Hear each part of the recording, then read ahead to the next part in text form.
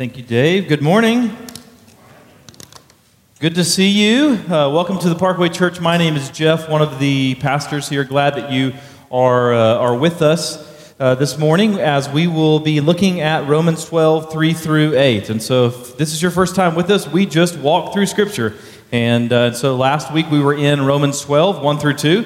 This week we're in 3 through 8. Next week we'll pick it up in verse 9, and that's how we do things. And as you make your way there in the Bible, it's very important that you have a Bible with you, and so we encourage you to bring one, preferably a hardbound one, but if you want to use your phone or something like that, as long as you're not distracted by email or Facebook or whatever it might be, then feel free to look at that and follow along with us. But as you make your way there, I want to tell you a story. I've told the story before of when I was about 10 years old or so, and my entire family on my mom's side went skiing. We went to Lake Tahoe, and so some of you might remember the story from a couple of years ago. And so on this trip, that was when we became arch enemies of Don Knotts. And so some of you know who Don Knotts is. If you're a kid and you don't know who Don Knotts is, ask your parents or maybe even your grandparents or Mr. Carl. He's kind of old. And so ask anybody. Don Knotts was this famous actor, and he, on this ski trip, in the airport, he stole the cart from my great-grandmother. We had ordered a cart to be there, and so that it could kind of move her around the airport because she didn't walk all that well. And for whatever reason, he thought, I'm a celebrity, I'm just going to take this. And so he did. I think Andy Griffith would be very disappointed in him. But that is the story of how we got to be kind of arch enemies of him. And to this day, some of my family members do not like Don Knotts. And so that is not the story that I'm going to tell today. That's just to set you up. That was my first time to ever go skiing. Fast forward a couple of years, about 4 years, and I went on a youth ski trip to New Mexico. And so we drive out there in the van, we get there, we spend the night, and then we wake up the next morning, and we're going to go skiing. And so we get all of the equipment. We get the boots, we get the skis, we get the poles. Nobody wore helmets back then. Apparently, people just thought it was safe to just unleash kids on a mountain without a helmet. But that was 20 years ago. People didn't think about things like they do today. And so they just kind of unleash us. And most of my friends head off to ski school. A lot of them had never been skiing before, but I have been skiing before. 4 years ago, I went like 2 days.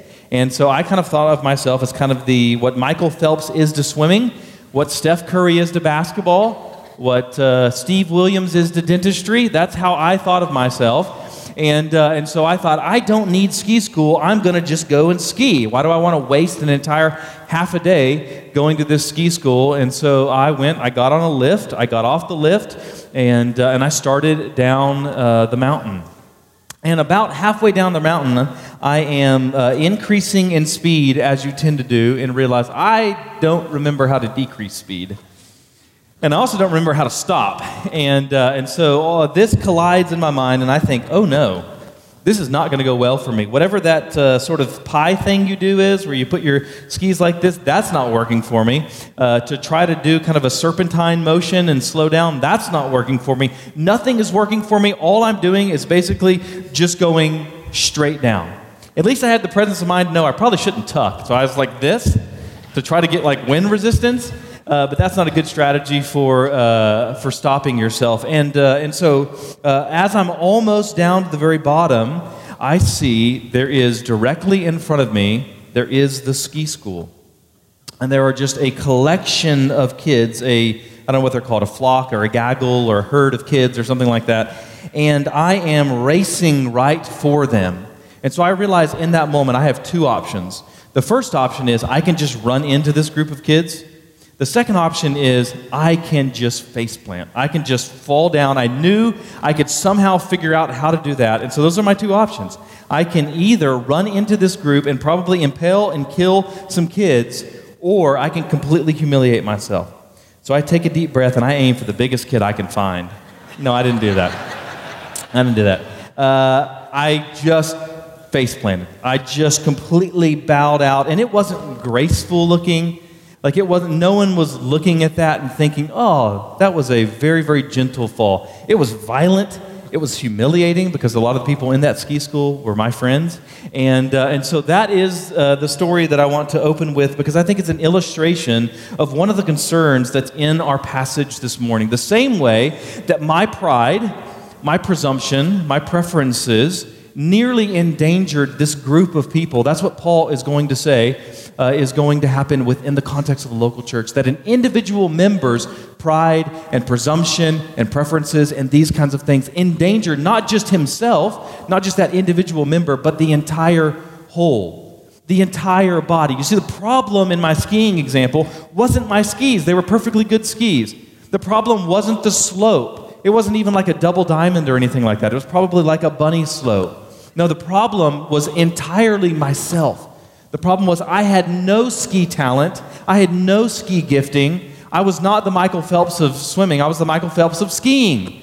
I had no skill whatsoever, and yet in my pride, I thought I was better than I actually was. And that's the concern of this passage this morning, that the church body cannot properly function when members of that body refuse to lay down their rights, their privileges, their preferences for the sake of that body. But he's going to contrast that in a healthy spiritual body, all of the various members are loving each other and serving each other in humble dependence on grace that has been given to each of them for the common good of that body. So let's pray, and then we'll dive into Romans 12, 3 through 8 together. I want to begin by just asking you to pray for yourself. You come in with particular anxieties or stresses or strains, or maybe you're apathetic this morning, you're distracted, whatever it might be. Would you ask the Lord to open your eyes that you might behold wonderful things in His Word? And then would you pray that this morning for those around you in the theme of this passage, that we're not just these disconnected, just disjointed members, that we are one body, that we are members one of each other. Would you pray that collectively for us, for Parkway?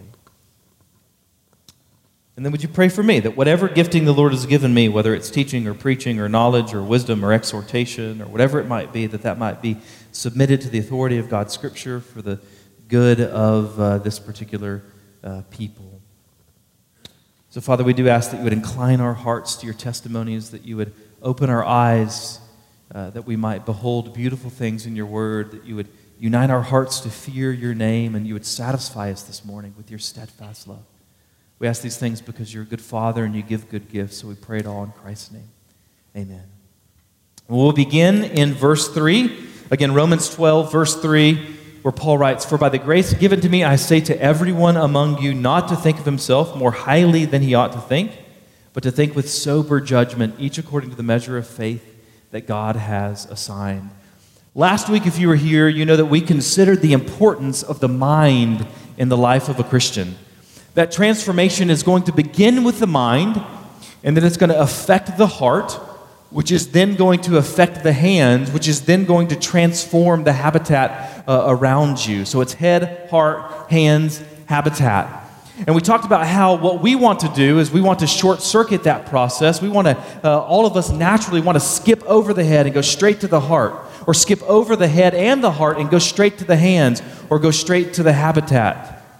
But we talked about how that is similar to trying to light a fire, but having no fuel that will actually burn deeply. That's what theology does. Theology is the fuel for our doxology. That is our worship. It's the fuel for mission. It's the fuel for discipleship and all of those sorts of things. And as we'll see, even in this passage, the passage this morning, this text, that there is a bad way to think and there is a good way to think.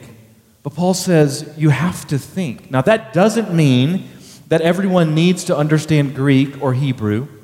That doesn't mean that all of us need to be able to read Martin Luther in Greek or read John Calvin in French. It doesn't mean that you need a PhD in New Testament. It doesn't mean that you need an IQ of 180 or something like that. But it does mean that every single one of us needs to saturate our lives with Scripture. We need to be thinking deeply about Scripture. It means that every single one of us need to be filling our lives with expository sermons. We need to be listening to people, men who will preach the Word, who will stand up and walk through the Word. It means that we need to do something like biblical doctrine classes.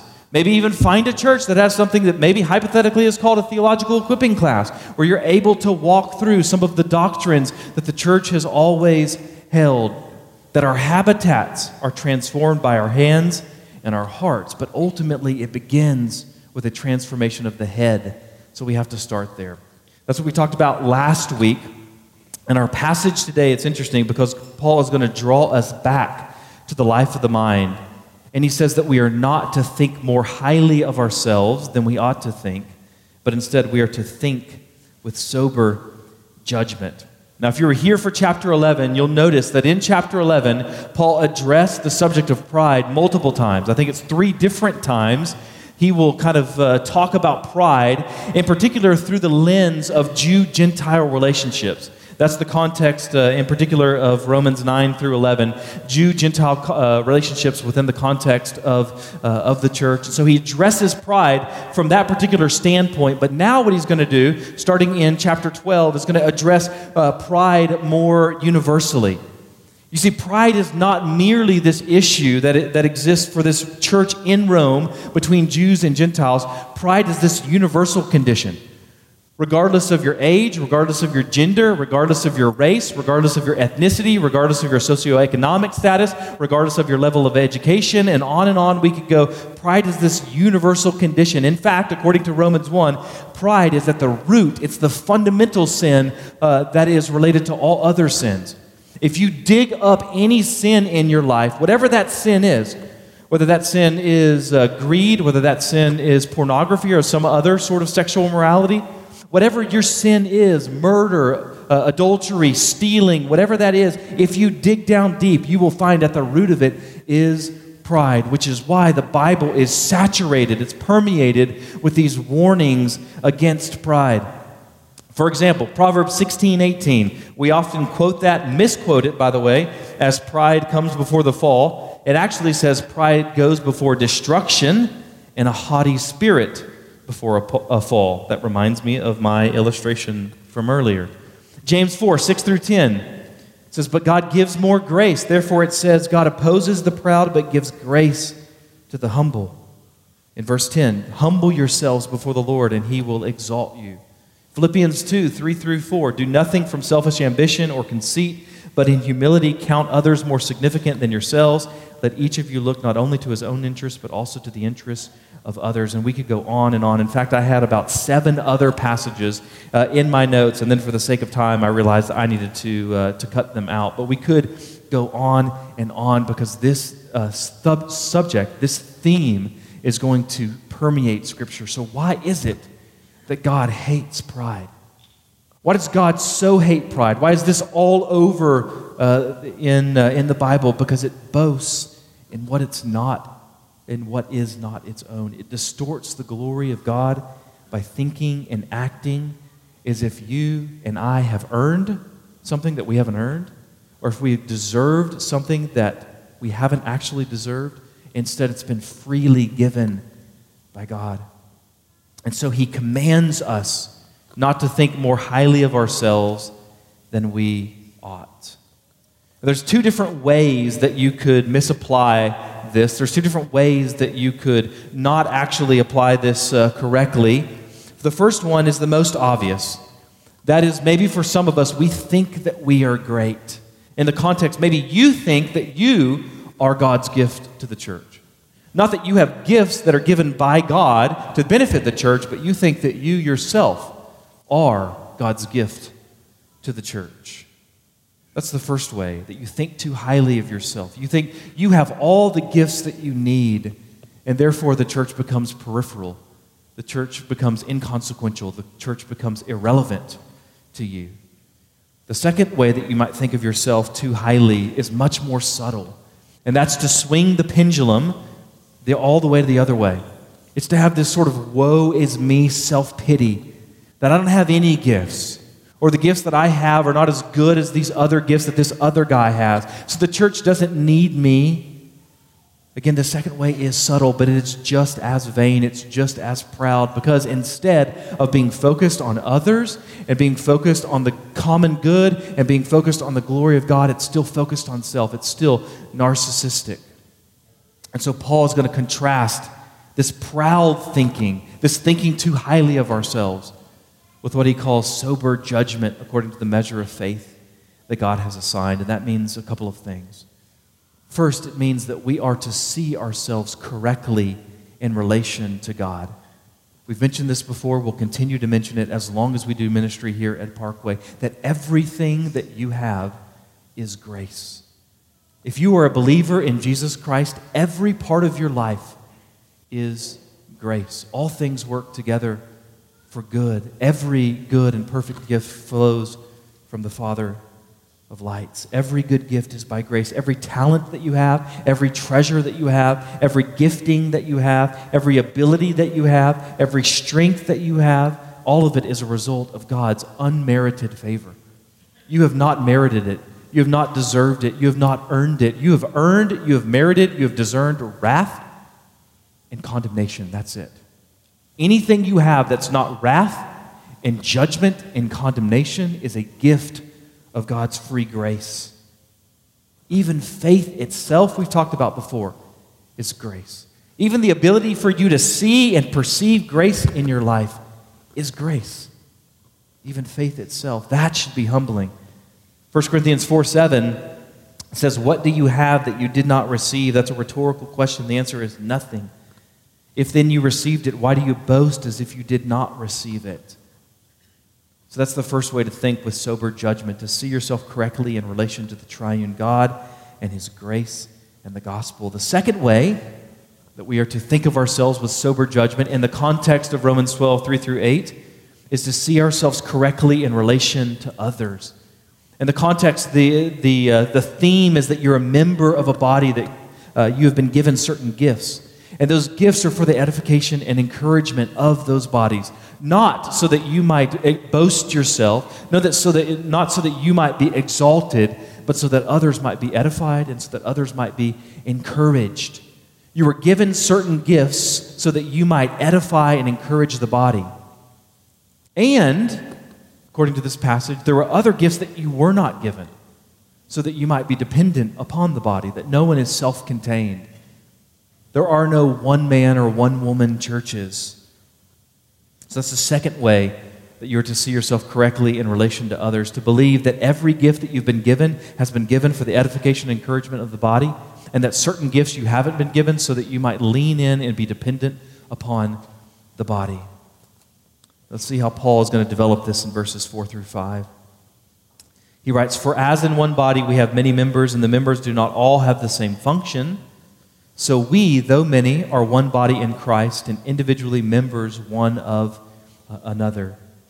This spring in theological equipping, we'll be studying what's called ecclesiology. That's the fancy theological term for the doctrine of the church. So this is really fitting that we happen to be talking about this morning. There are various metaphors, there's various images that Paul in particular is going to use throughout Scripture to describe the church. You're familiar with a number of them. That is the bride of Christ, the family of God, the house of God. By the way, Scripture never uses the phrase house of God to refer to a building. So that's why we don't talk about this is the house of God. No, we are the house of God. The house of God is not a building, it's people. Likewise with the temple of God, that's another metaphor that the Scripture would use. Again, the temple not being a building, but we are the dwelling place for God's Spirit as people. The pillar and buttress of truth, which is just fun to say, and on we could go. But the most common metaphor by far the one that Paul most develops, is going to be this metaphor, this image that we are a body that's composed of various members. By the way, that's where the idea of membership comes from. If you want to know why we do membership, why we call it a member meeting or a membership class, it's just taking directly from Scripture and from this image. The biblical expectation isn't just that Christians attend church, although that is an expectation. It's that Christians be connected, that they participate in a particular church with a particular people and particular elders and so forth. I think a lot of people, especially people who grew up in kind of a Western American context with its sort of focus on isolationism and individualism and you pull yourself up by the bootstraps and all of these sorts of cultural motifs, I think a lot of us kind of think of the church a bit like a Mr. Potato Head. Anyone ever have a Mr. Potato Head growing up? No one raised their hand, but some of you nodded, so I assume that you did. Just a bunch of disconnected, disjointed parts, right? You could have multiple Mr. Potato Heads or Mrs. Potato Heads or whatever other things, fireman potato heads, whatever they had, and you could just take like lips off of one, and you could take a nose off of another, and you could just kind of compose them however you want. I think that's how a lot of people think of the church. We're these disjointed members. I don't actually belong to a body. I don't actually participate in a body. I'm not actually connected. I'm not actually associated. You can take me off of this potato and plug me onto this other potato, and I will thrive and I will flourish just as well. And that's how a lot of churches think of their members, by the way, that you can just simply remove. And so if you remove yourself and you're the eyes, what do I care? I'll just go and get another pair of eyes. That's how a lot of people think of the church. That's how a lot of churches think of their members. But imagine trying to do that with your own body. Imagine trying to cut off your hand and seeing how well your hand is going to flourish apart from your body. Imagine how well your body is going to flourish apart from your hand without medical care or whatever it might be. I read a really tragic story this past week about a teenager in China who donated a kidney on the black market. The reason that he did it, maybe some of you read this on the BBC or something like that, the reason that he did it is because someone offered him, on the black market, they offered him the finances to be able to buy an iPhone. And so he sold a kidney. And he said at the time, I have 2 kidneys, what do I need this other one? Fast forward 7 years, he's now in his early 20s, he has renal failure in his other kidney, and he's bedridden for the rest of his life.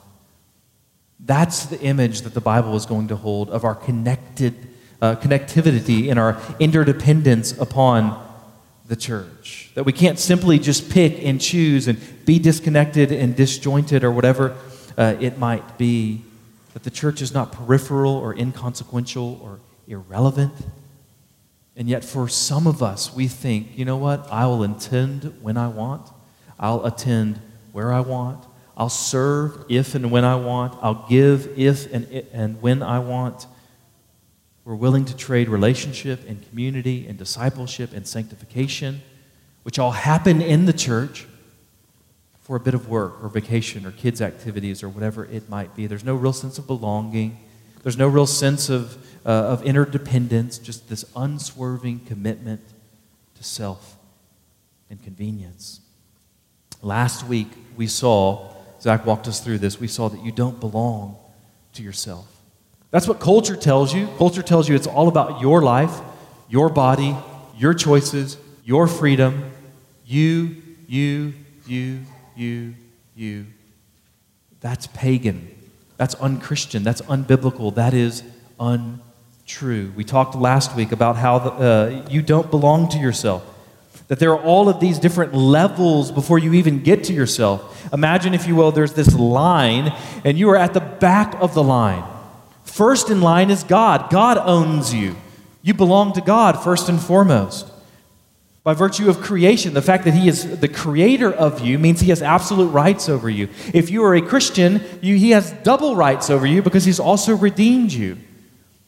And then if you're married, you also have your spouse, that the husband's body does not belong to himself, the wife's body does not belong to herself, it belongs to another, so you also have your spouse who's in front of you in line. Zach talked about also the fact that the government has a sense in which they have ownership over you to a limited degree, so you're behind them as well. So Zach said you're about fourth in line, but actually today we find you got to move back even a little bit further, because the Bible says that we're members one of another, that there's a sense in which the church has ownership over you, that you belong to the church, not to me as an elder, not to Zach as an elder, but to each other.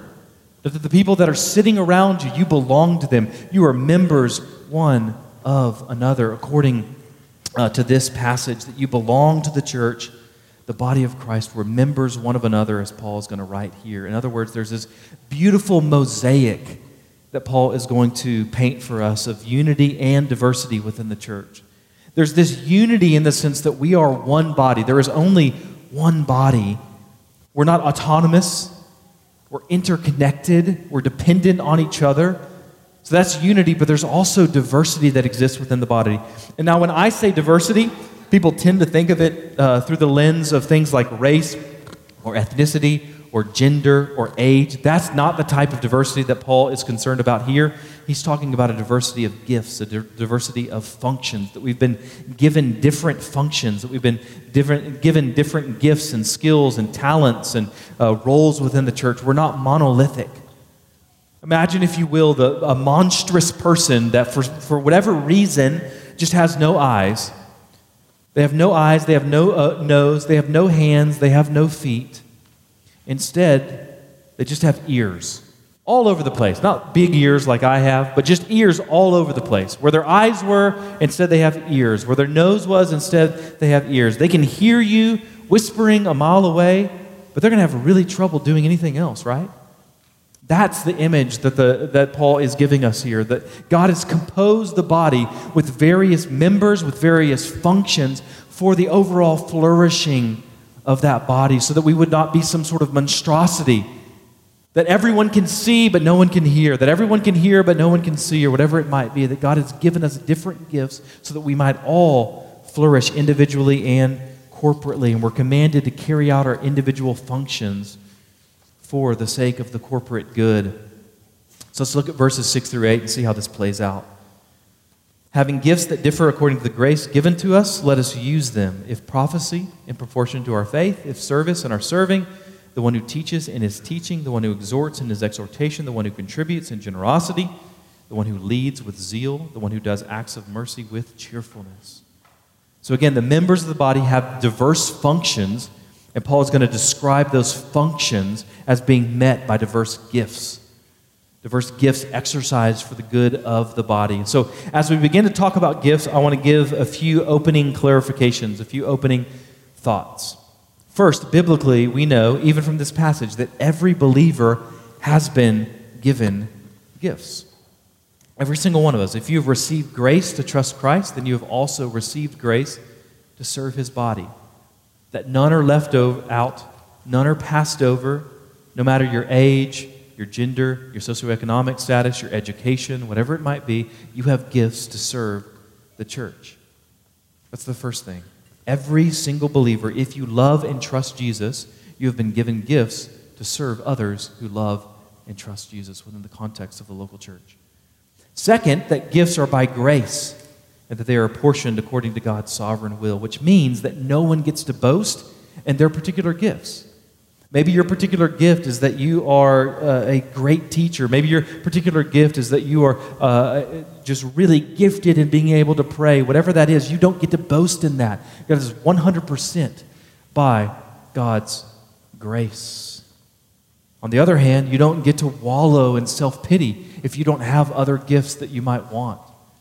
You don't get to look at Zach and his gift for teaching. You don't get to look at Steve and his gift for exhortation. You don't get to look at Tim and his gift for leading worship. You don't get to look at some of our deacons and their gifts for administration or serving. You don't get to look at them and say, oh, woe is me, and to be filled with self-pity and to wallow in that. You've been given the gifts that you have been given for God's glory and for the good of the body, and you've not been given other gifts so that you might press in and be dependent and rely upon the body. Third thing to know about gifts is that those gifts are to be stewarded for the good of others. This is, I think, oftentimes something that we can miss in the American church. Why is it that you love theology?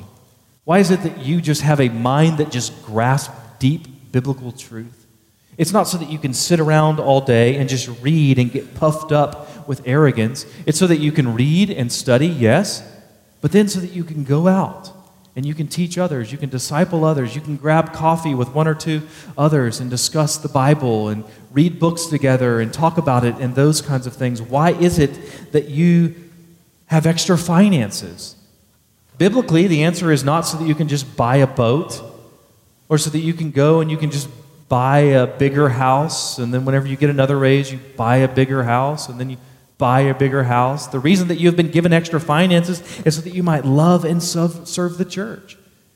You might be generous, that you might contribute with generosity to others. Why do you love to pray? Why do you love to share the gospel? Why do you love to host people in your house? All of these things have the same answer. The reason that you've been given these gifts is to build up, to love, to serve, to encourage the body of Christ.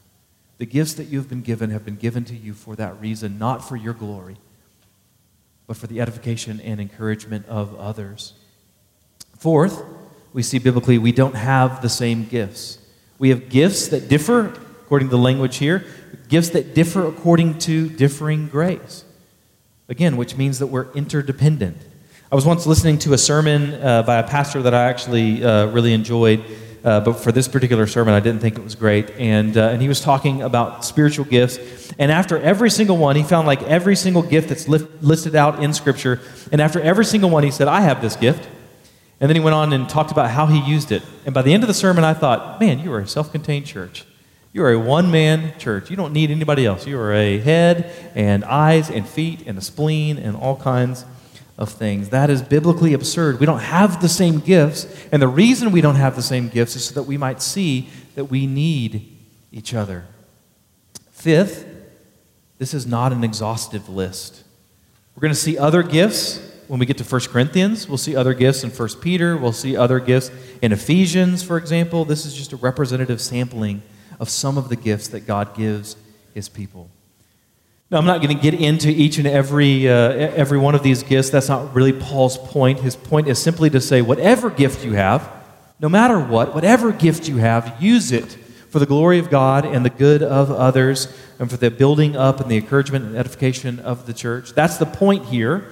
The point is not to just simply single out any of these individual gifts. But that said, the first gift that he mentions is somewhat controversial, and so I did want to spend a couple of minutes talking about that and at least sort of build some biblical borders, if you will. We don't have time to kind of exhaust the subject of prophecy. At some point, we will hopefully get a chance to preach through 1 Corinthians, and we'll certainly be comprehensive there because it's dealt with at length there. But for today, I just want to give a brief overview of why the subject of prophecy is difficult. The reason that it's so difficult is because throughout history, you have pastors and theologians, even Christ-exalting, Bible-saturated, theologically robust pastors and theologians who disagree on a couple of things. They disagree on what prophecy is and whether it even exists in the church today. And so you can see this is a really controversial sort of subject. And so that's the bad news. The bad news is this is really controversial, and a lot of people are going to come down in different places on it. Now, here's the good news. You don't really need to answer that question in order to understand what's happening in Romans 12, verses 3 through 8, because, again, that is not the point. But I do want to give a couple of kind of borders for us to recognize some inherent dangers to how some people might treat this subject. So I want you to imagine, if you will, imagine that you're driving on a road, and this road is winding, and on every side of the road, on both sides of the road, there are these steep cliffs, all right? And you're driving along this road. Now, if you have ever driven along sort of a windy mountain road or something like that, you know that you're really grateful for those places where they have guardrails. Hopefully you never have to use the guardrails, right? None of us are just driving along the guardrail, but it makes you feel better knowing that the guardrail is there to prevent you from plummeting down into your death. That's all I'm going to do this morning when it comes to prophecy. I'm not going to define prophecy. I'm not going to show my hand on what I think prophecy is, but I am going to give you a couple of guardrails to protect us from going over the cliff. And so that is, I think I said cliff. Cliff is the word there. So let me give you two borders, two boundaries that relate to the discussion of prophecy. The first one is that we have to recognize, we have to believe, we have to receive, we have to trust that regardless of what we think about prophecy and whether it exists today, that God can still lead, that God can still direct, that God can still guide His people, that God still does things like miracles. There's a tendency in some that think that that particular gift or the sign gifts like tongues and prophecy and miracles and healings, there's a tendency in some who think that those gifts ceased with the death of the last apostle or the closing of the New Testament canon. There's a tendency in some that think that gift has ceased. to then swing the pendulum over here and almost make God into some sort of deistic thing. He just kind of wound up the clock, and then he just kind of lets it go. I even heard a professor one time. It was a professor that I actually enjoyed, but he said that whenever he's making decisions, he said, I don't even pray. He said, I just read the Bible, and then I do something. And I thought, man, I love the fact that you're emphasizing the Bible, but man, I can't go with you. That seems to be a much too mechanistic way of understanding God, as if he no longer acts or leads or directs his people. And so that's the first boundary that we need to have. If those of us who are more inclined to think that the gift doesn't exist, we need to recognize God still leads, he still directs, he still prompts, he still influences his people in certain directions. Second guardrail, we need to recognize that any feeling, any sense that you may have of God's leading, of God's prompting, of God's guiding, of God's speaking, whatever it might be, any sense that you have, any feeling that you have, those are going to be fallible. Those are fallible, and they must be subjected to the infallible authority of Scripture. There's a tendency in those who think that this gift have continued to kind of exalt this gift, to exalt some sort of sense over Scripture. They exalt their feelings over Scripture. But biblically, any word of the Lord that you think that you may hear or feel or sense, whether in prayer or whatever it might be, any sense that you have is never on the same level as the word of the Lord that we read. In fact, the written word of God is the means by which we assess the validity of anything that we may think that we hear. This is why we talk about when it comes to decision making, there are two things that you need to go to before you go to yourself, before you listen to your own heart, before you listen to your own feelings, before you listen to any sort of internal prompting. You need to go to Scripture, and then you need to consult others who know Scripture to make sure you're not being misled. Making decisions without Scripture and also without community is a bit like driving down that winding road with your eyes closed, with your ears closed, and you're just trying to make your way by smell or by taste or something like that. So, if you just stay between those guardrails, I think that will really help you, regardless of how you define prophecy. It helps you to avoid 1,000 prophetic precipices. But again, the point of this text isn't really to define or describe each individual gift, so I don't want to miss the forest for the trees. What is the point? The point is simply that with whatever gift you have, you should use it to the glory of God and the good of the body, whether that gift is prophecy or service or teaching or exhortation or giving or leading or any other gift that's listed elsewhere. So with that in mind, I want us to get kind of practical, which is an interesting thing. In chapters 1 through 11, there's not a whole lot of just explicit application in the text. We've talked before about how the Bible is kind of divided into sections that are indicative versus imperative. Indicative just simply states something that exists, and imperative says this is what you were to do with it.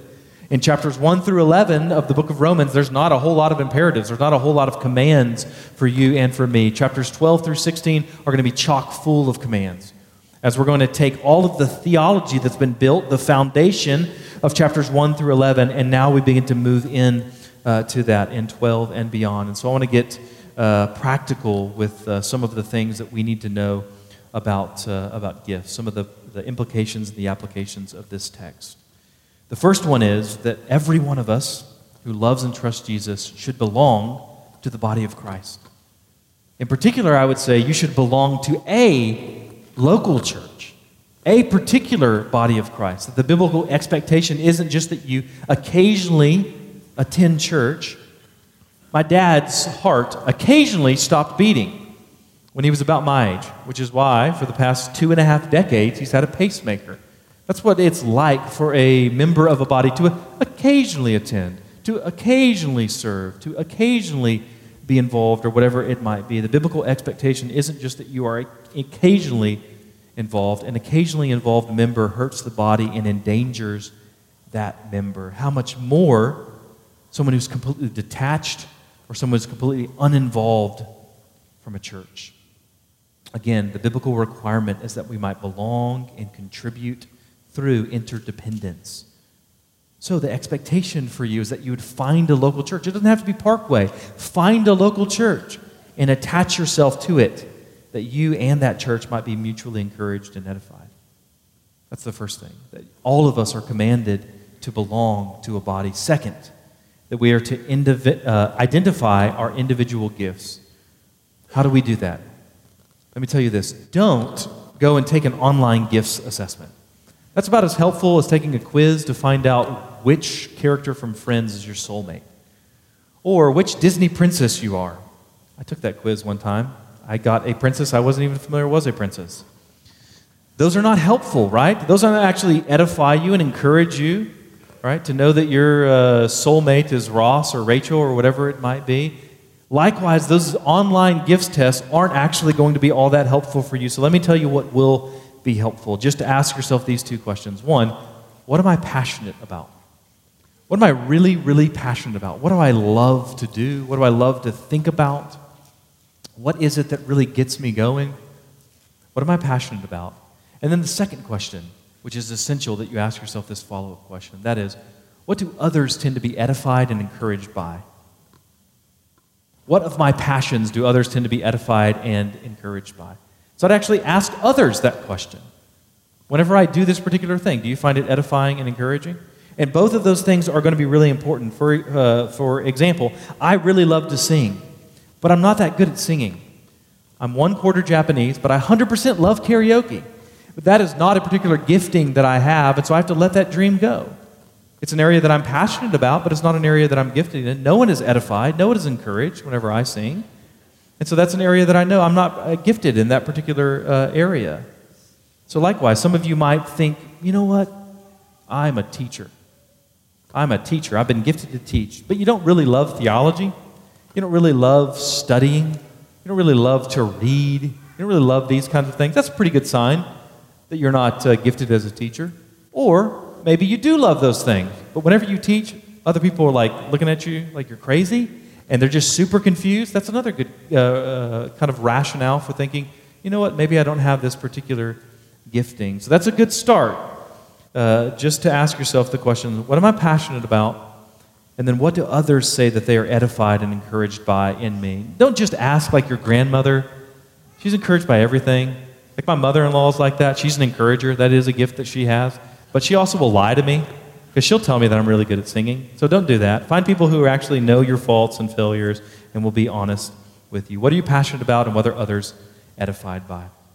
That's the second thing. Identify your individual gifts. Third, identify the body's needs. This is an area that I think that some of us are weak. We're really good at saying, these are my gifts and I will serve where I'm gifted. But we're not as faithful when it comes to just simply saying, this is an area of need. Imagine that you see someone having a heart attack and you think, I'm not a doctor. I'm not going to stop. You just go your way. Hopefully you don't do that, right? Even though you might not be a doctor, you can at least stop. You can at least pray. You can call 911. You could hold their hand. You could speak truth over them, whatever it might be. There's something that you can do. There's some way that you can meet their pressing need.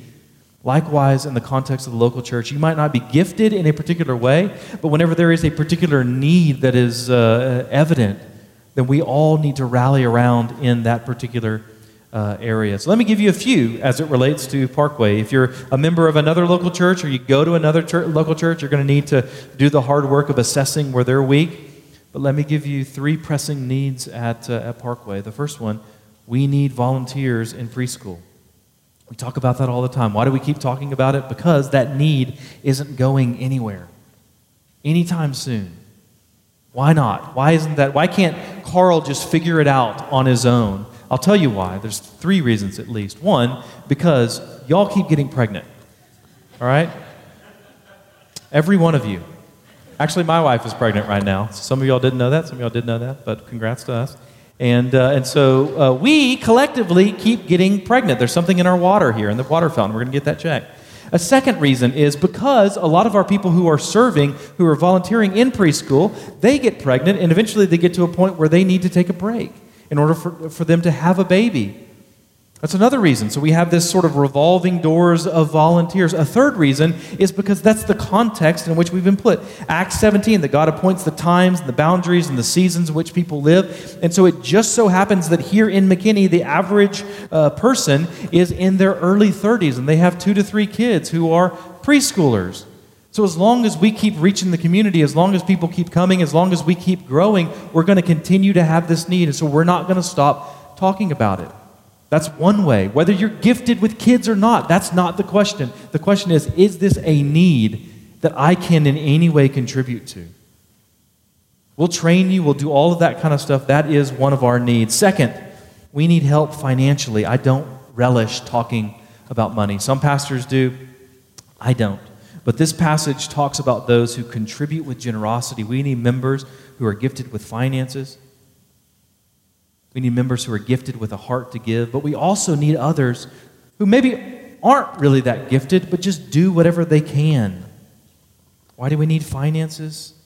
Not so that we can get heated pews, not so that we can build this lazy river and a water slide and call it Noah's Park or something like that.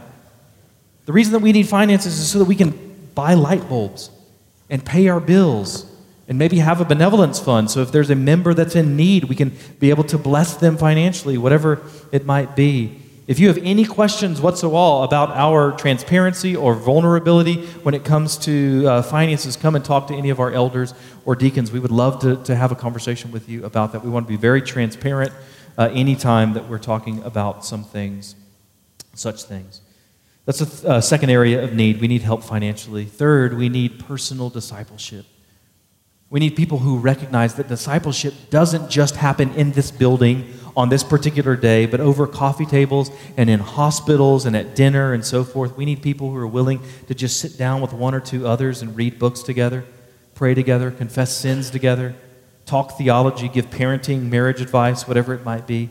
We need people who recognize that they can't just rely upon programs, but instead they need to be looking for informal opportunities to meet with and encourage and serve others. Those are just 3 current needs. I could give more, but those are just 3 current needs that you don't have to be particularly gifted to meet. You could be like the widow with your 1 cent, and you have helped us financially. You could be not gifted at all with kids and come and help us, and that would serve our body. You just need to be humble and willing to help. So once you belong to a body, and you have identified your gifts, and you've identified the needs of the body, what do? The biblical command is that you serve. That's the command here in this text. It says, having gifts, let us use them. But I don't know where to serve. Well, I just mentioned a couple. But let me give you a stronger sort of pastoral word. That is that you don't need some sort of formal invitation from me or from Zach or from Wade or from Dave or Mike or any of the other elders or whatever it might be. You don't need some sort of formal invitation to serve. You don't need a pulpit or a classroom in order to teach. Just get 1 or 2 others and go grab coffee. Talk about the Bible. If you have a passion for evangelism, you don't need a class. You don't need a program. Just get to invite people over to your house for dinner and invest in them and hope for capital to be able to share the gospel. You don't need a singles ministry to minister to singles. You don't need a women's ministry to minister to women. You don't need a men's ministry in order to minister to men. That's one of the things that might be a little bit strange about Parkway for coming from another church that has 1 billion programs or whatever it might be. We don't have a lot of programs.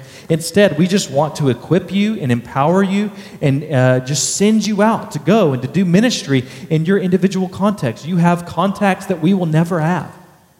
And so we want to just empower you and equip you and send you out in those contexts in order to do ministry. We'll never have a formal ministry for middle-aged men who love to read Scripture, and then afterwards they wear spandex and ride their bicycles.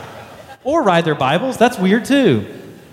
Ride their bicycles, right? But if that's your thing, like if you want to get together with other middle-aged men and you want to ride your bicycles and wear spandex and read the Bible, you're welcome to do that. Just don't wear your spandex at church, that's weird for us. Right? You don't need some sort of formal position or ministry in order to serve. You don't need permission from the elders to just be a Christian. That's what it means to be a Christian. You're serving the body. You don't need permission from us in order to do that. In other words, within the church, there are a few formal opportunities to minister: preschool, elementary, production, worship, like Bryce was doing today, welcome team. There's a few formal opportunities to serve, but there are thousands of informal opportunities to serve. Your coworkers, your neighbors. For example, today you could meet a visitor or meet a member that you don't know after services and just invite them to go to lunch with you. Or you could visit someone in the hospital or start a meal train for one of our infinite number of people who are pregnant. You could join a community group so that you could have a formal context in which to be encouraged and encourage others. That's a form, that's a way that you can serve the body. You could pray for Parkway, pray for our members and attendees, pray for our elders and staff, pray for finances and faithfulness and discipleship. Just praying regularly is a way that you could serve the body.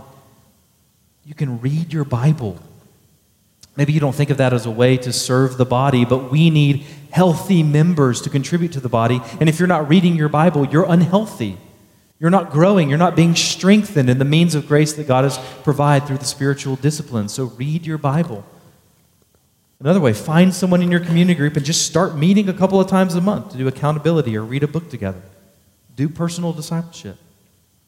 Another way, live missionally. Get to know your neighbors and coworkers. Invite them over for dinner so that you can purchase capital to talk about deeper matters. Invite them to church with you. Don't just say, hey, do you want to come to church? Meet me there. Say, hey, let me pick you up. Let me take you to lunch afterwards, whatever it might be. Maybe you even budget that into your monthly budget to be able to do something like that. You can serve the body by inviting others to join us, whether they're brand new believers or those who have followed Christ for decades. Do I need to keep going? Because we could. We could get a big whiteboard up here and we could just brainstorm out all of these different informal opportunities that every single one of you in this room has to serve. If anyone ever comes and says, I don't have a context in which to serve at Parkway, they don't understand Parkway or service. They're thinking through very formal lenses. I want us to understand that Sunday is not the time that we come to serve. Sunday is the time that we come to be equipped so that we're serving Monday through Saturday. Throughout the week we're serving, we're loving, we're encouraging others. So, we started this morning by talking about theology. So I just want to end the sermon with one more pastoral theological word as it relates to all this. We started with theology, we got a little bit into practicality and applications and implications of the text, and then I want to end with this theological word. We talked about how if you want to transform the habitat, your surroundings, your context, your culture, that it has to begin with your head. If you want to transform your habitat, you do so with your hands, you do so with your serving, but the reason that the hands are moving is because they're following after the heart. We talked about the reason that the heart is going to do something is because it's following after the head. There's this renewed mind, this renewed thinking. You have to have a heart that's transformed to love people, and that begins in the mind as you reflect upon the reality that we are, as Paul writes, members one of another, that we're not disconnected and disjointed, but intertwined and interdependent for the glory of God and the good of the body and the health of her individual members. In other words, you will never serve as God has intended for you to serve until you understand ecclesiology, until you understand the beautiful yet messy reality that is the church. As long as you think of yourself too highly, as long as you think of yourself as being independent, as long as you think of the church as being optional or inconsequential or peripheral, again, as long as you think of yourself more highly than you ought, or you think of the church more lowly than you ought, you think of the individual members more lowly than you ought, you will never have a passion or the perseverance that's necessary for true transformation of the local church. And you'll rob yourself and others of joy and veil the glory of God's grace. So let's pray, and then we'll partake of communion together. Father, I thank you for your word this morning, and I pray that it would press upon our hearts. Lord, that we might all think of ourselves with sober judgment according to the measure of faith that you have assigned to each of us. As we have been given differing graces, that we might seek to use those graces for your glory and for the edification and encouragement of others. I pray that you'd protect us from pride and presumption and preference. I pray that you protect us from thinking of the church as being something inconsequential or irrelevant. I pray that you would just give us a mind that knows the glory of the church and your expectations and a heart that's passionate for it, so that our hands would be eager to serve and that the habitat of our church would be transformed. We pray these things because you love Parkway, you love the universal church, you love the body and bride, you love its individual members more than we ever will, and so you are passionate about these things, and so we ask all of this with hope and expectation in Jesus' name. Amen.